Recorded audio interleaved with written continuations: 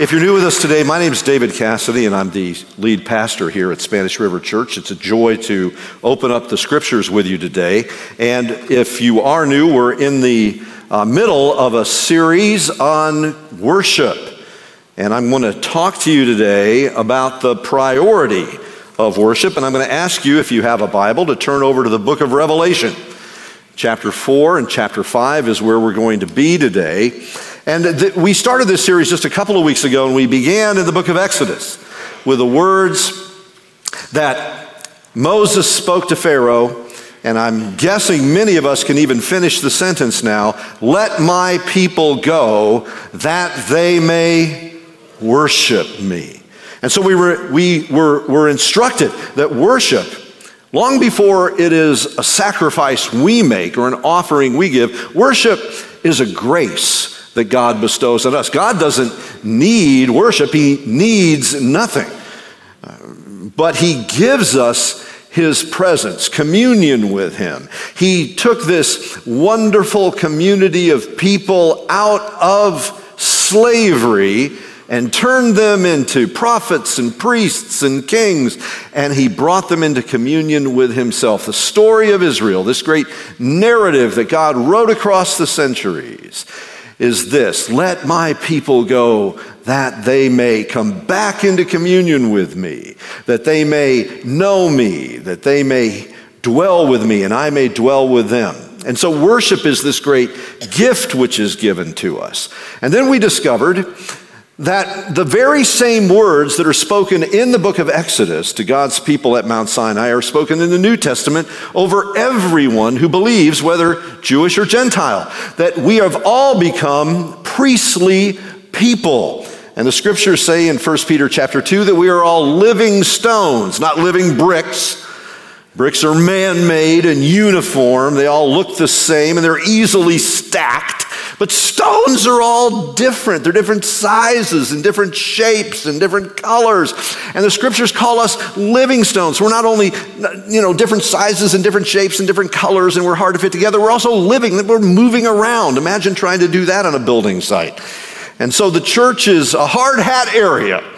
And we are being built together through the Holy Spirit, it says, into a dwelling place of God, where, as a priesthood, we offer up spiritual sacrifices to God, which are acceptable to him.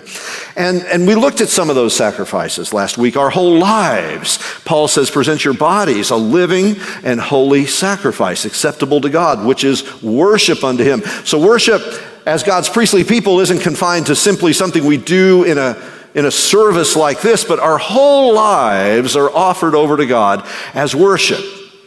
Our giving, which has already been highlighted for us this morning, is a way that we give to God. You may give in a church, but Paul wrote to the Philippians and he said that what you have sent to me for my work is before God a beautiful aroma and sacrifice that goes to him. So we're taught that actually worship includes all of that kind of material support that goes into ministry. And then the writer of Hebrews says that through Jesus Christ, we give thanks to God's grace and holy name. And so it is this offering of thanksgiving and praise to God. That is worship as well.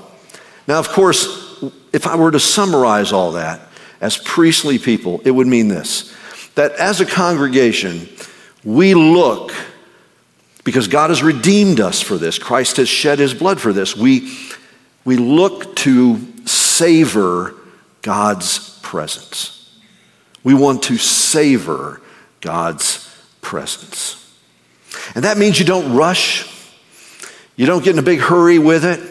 You want to be at rest in the Lord, and you want to listen for his voice, and you want to dwell with him. You cherish and treasure that presence. Now, not everybody does.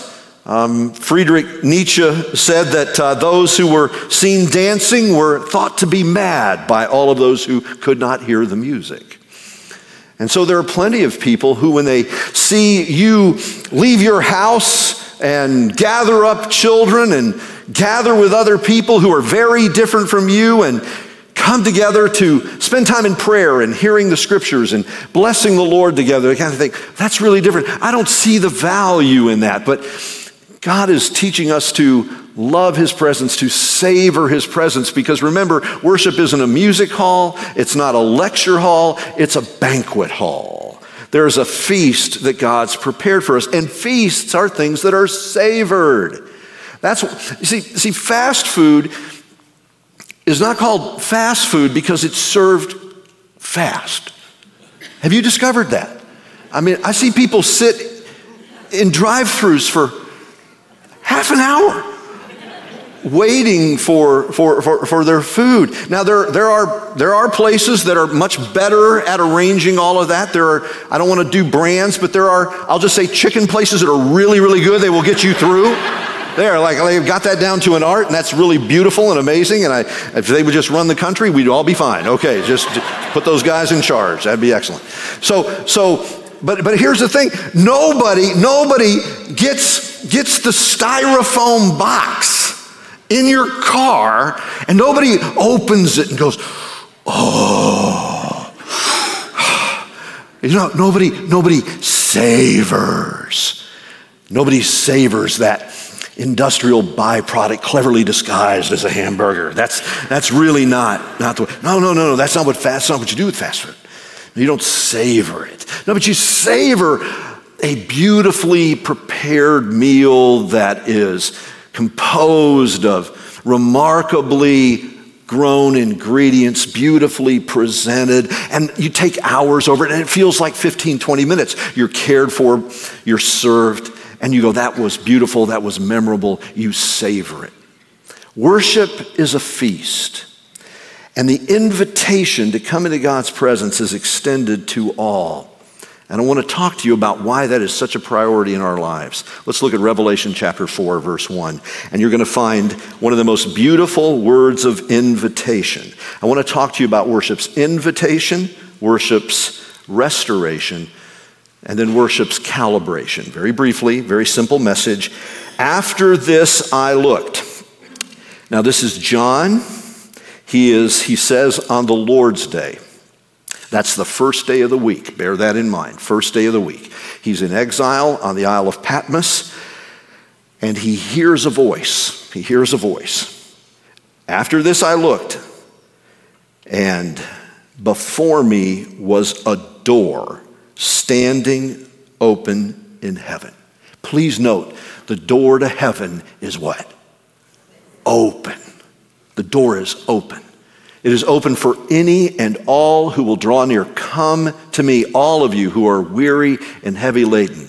Whosoever believes in me will not perish but have everlasting life. The door to heaven is open. And the voice I had first heard speaking to me like a trumpet said, come up here.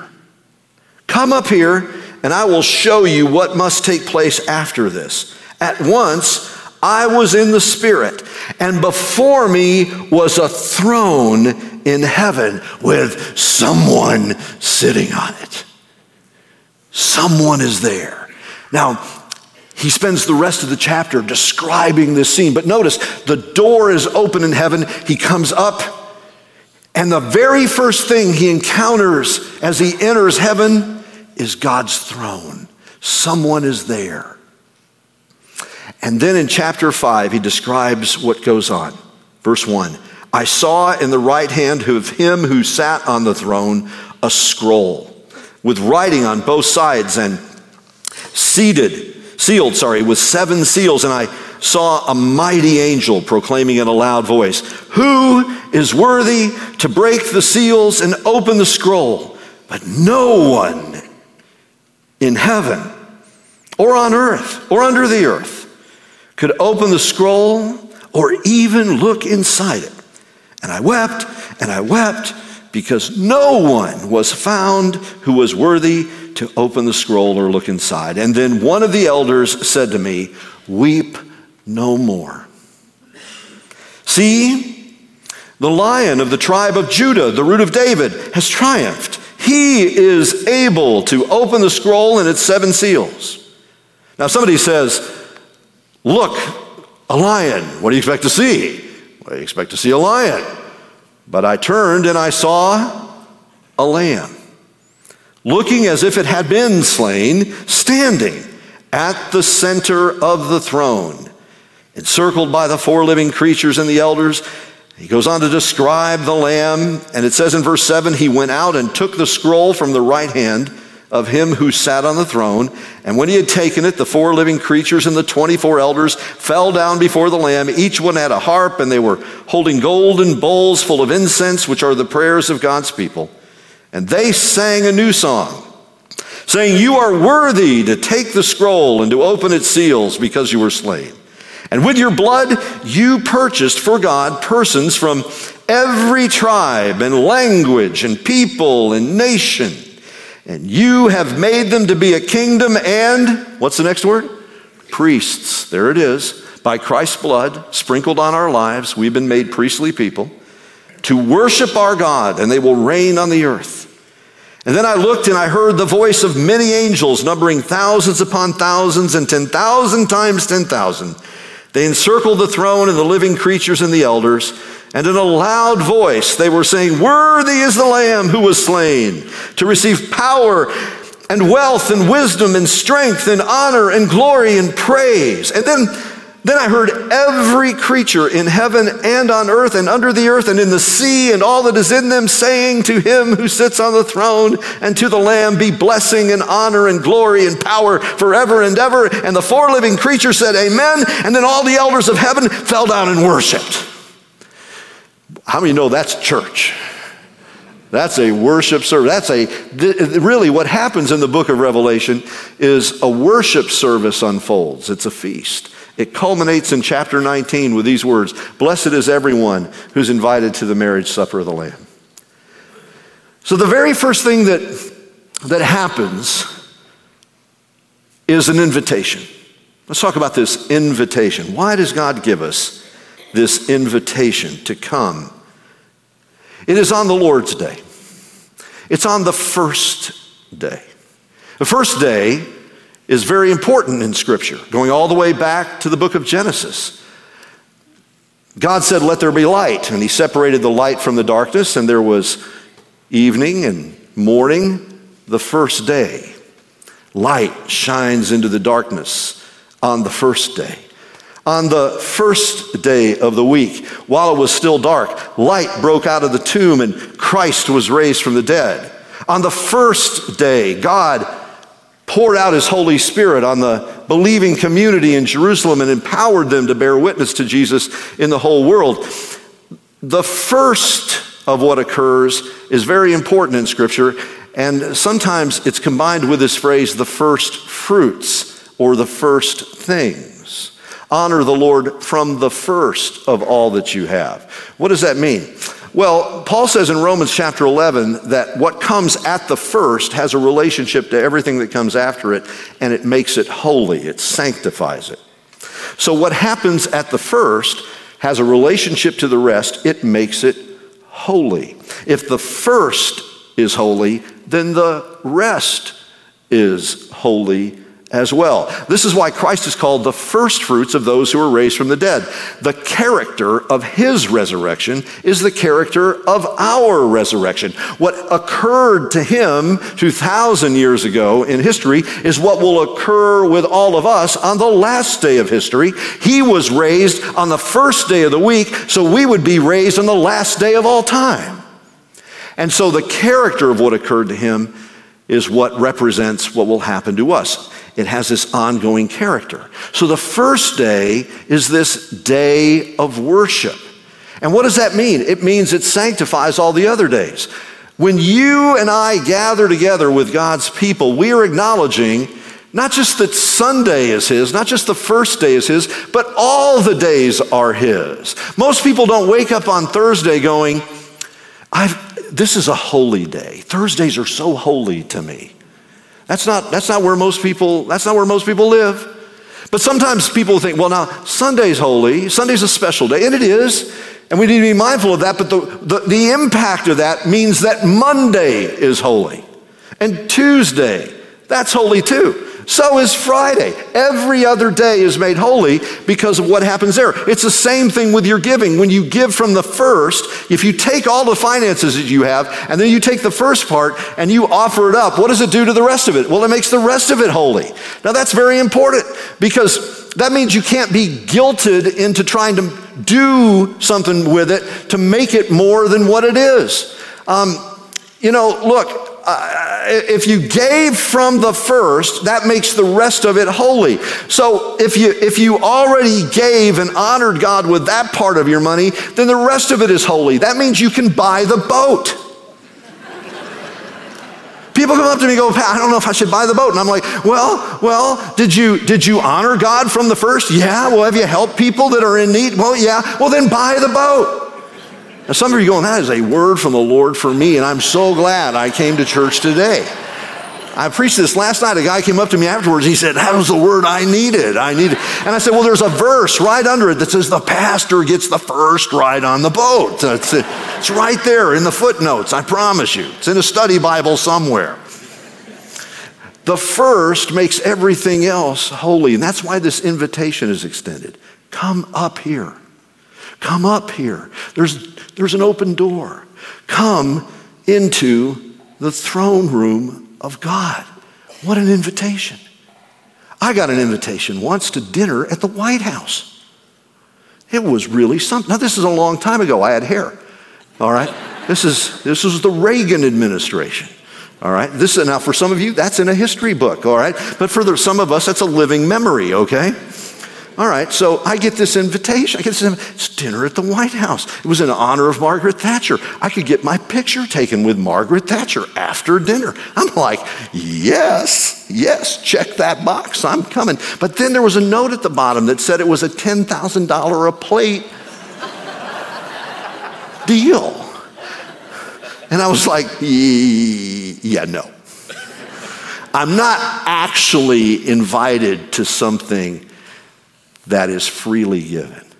I've got to earn my way in. I got to buy my way in.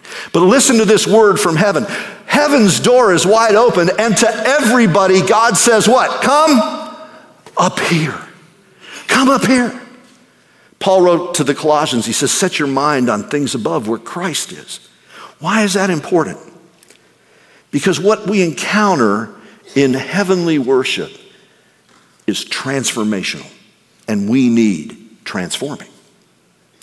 We came today, many of us, with our grief, with our pain, with our sorrows. We came with our sin, we came with our sadness, we came with heaviness of heart. That's especially true for, University of Miami fans, a lot of heaviness of heart. Okay. Florida State fans rejoicing. All right, that's fine. Your day will come, bless the Lord.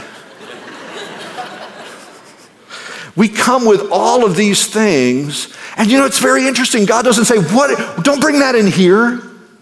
Wipe your feet at the door. Don't bring your addictions in here. No. Don't bring your sins in here. Don't mention that kind of stuff in my presence. If you're sad, don't come in my house. No, that's not at all what happens. He just says, come up here. And then you see something. You see a throne, and you see someone on it, and he's got a scroll. And the scroll is his plan that is written across the ages. And of course, you want to know what that plan is because you've been going through sorrow, been going through pain. You may have spent a couple of weeks in the ICU. Lord, what are you doing? What's going on in the world?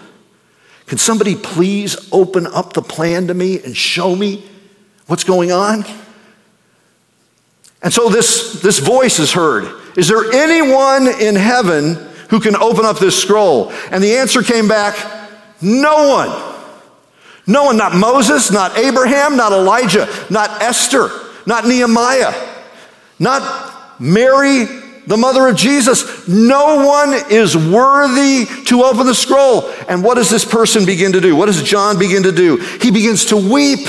I need to know what's in the scroll. I need to know what the plan is. I'm trying to understand what the will of God is. I want to know. I don't know what's going on. He begins to weep and weep and weep. And then a voice comes to him and says 3 words, weep no more. Would you say it with me? Weep no more. Come up here. weep no more. Weep no more. Later in the book of Revelation, in chapter 7, it says that when we are before the throne of God, Christ will wipe away every tear from our eyes. Now notice, it doesn't say he will dry your tears. I mean, like be a giant blower, just, oh, they're dry. No. To wipe away a tear is an intimate action. You have to be close to someone. To wipe away the tear, you have to take your hand, you have to touch that person's face. We are never before God just as a group. When we're before God, you are before God by name, personally loved and cherished and cared for. And your tears are precious to him, and he will touch you at the place of your weeping. And he will dry those tears. He will wipe them away. Because the vision of Jesus swallows up all of the pain and all of the sorrow and all of the grief that we've endured. It is completely worth it to feel the nail-scarred hand of Jesus touch your face and take away every tear. Weep no more. Why? Because he's the Lamb. Weep no more. Look, the Lion of the tribe of Judah has overcome. He's conquered death. He's conquered the grave. And so he is worthy. No one else is worthy. Jesus is different than every other person in history. Jesus is unique. Sometimes people are offended by the claim that Jesus is unique, but he is. He is different than every other person in human history. And here he is the only one, even in heaven, who can open up the scroll. Why? Because he was slain. He sacrificed himself. He gave himself for our sins on the cross. He was a lamb standing as if slain. Because the one who died is the one who was raised, and he lives. And he lives to shepherd us, to care for us, to lead us. And he takes the scroll, it says, and he begins to unfold it. And that's this final point. Verse 6, I saw a lamb looking as if it had been slain, standing, and I want you to notice what the text says, at the center of the throne. The one on the throne and the lamb are indistinguishable. They are persons united. And he is at the center. At the center of the whole universe is heaven itself. At the center of heaven is a throne room. And at the center of the throne is the Lamb who was slain. And this is why we need this final act, this calibration of worship. I don't typically like to use mechanistic metaphors when I'm talking about the soul or human life, but in this case it fits. What happens when you calibrate something? It is the act or the process of determining, checking, or rectifying the settings or the gradations on a measuring instrument or another piece of precision equipment. In other words, things get out of order. The second law of thermodynamics say that things run downwards unless they're acted on by an outside force. Hot things get cold, cold things get warm.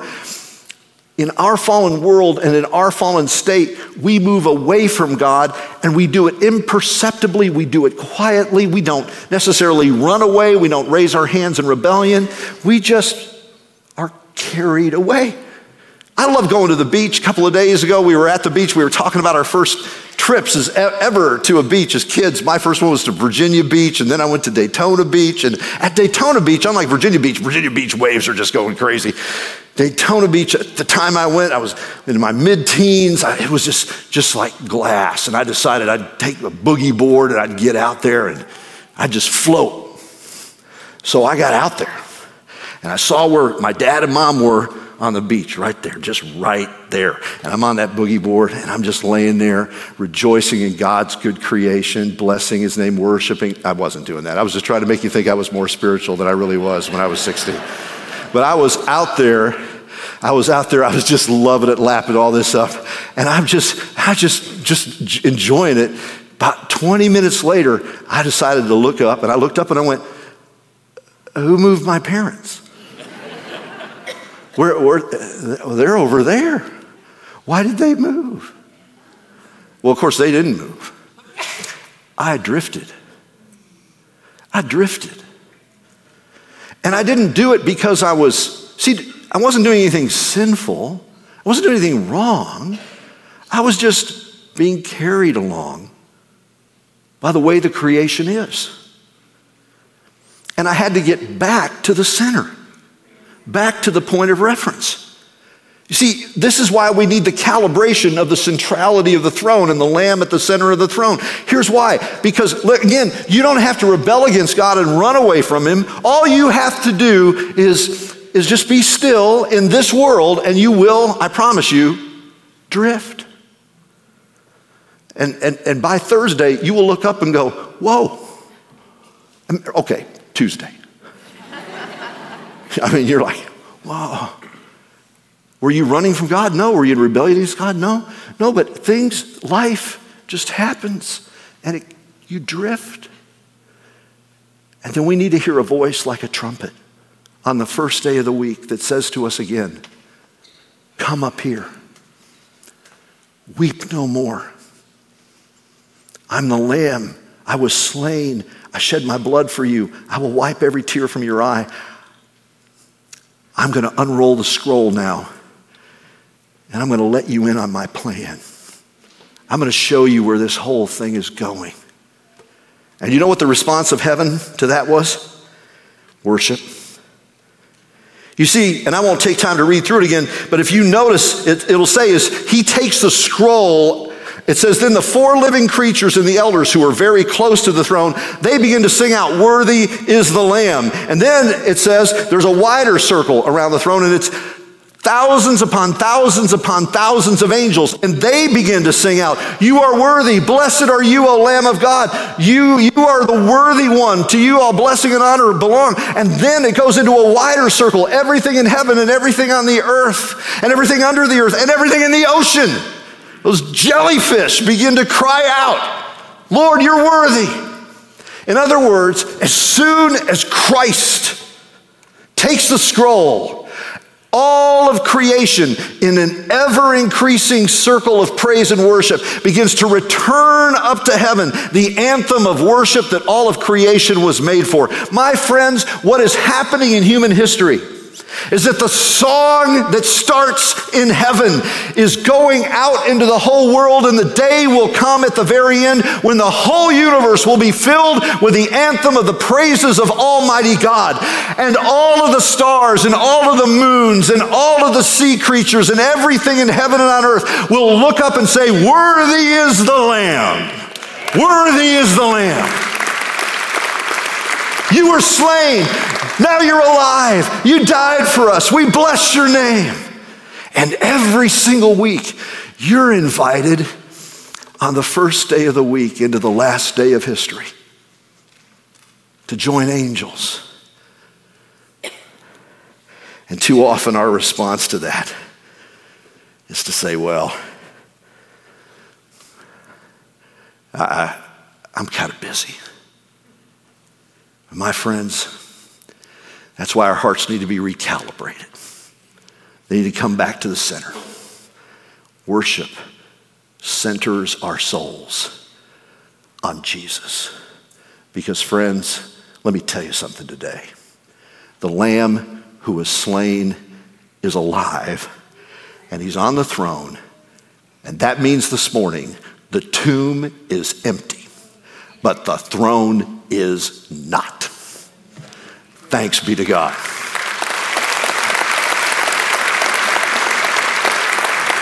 Won't you stand with me? Lord, faithful God, we drift. Yes, Lord, some of us run, but all of us drift. our hearts wander, bring us back to the center. Help us to cherish the invitation. The words, come up here. Lord, for all those here today who have tears, speak to them. Your grace. Weep no more. And with your hand, would you wipe away those tears? With your tender mercy, be near all those who suffer.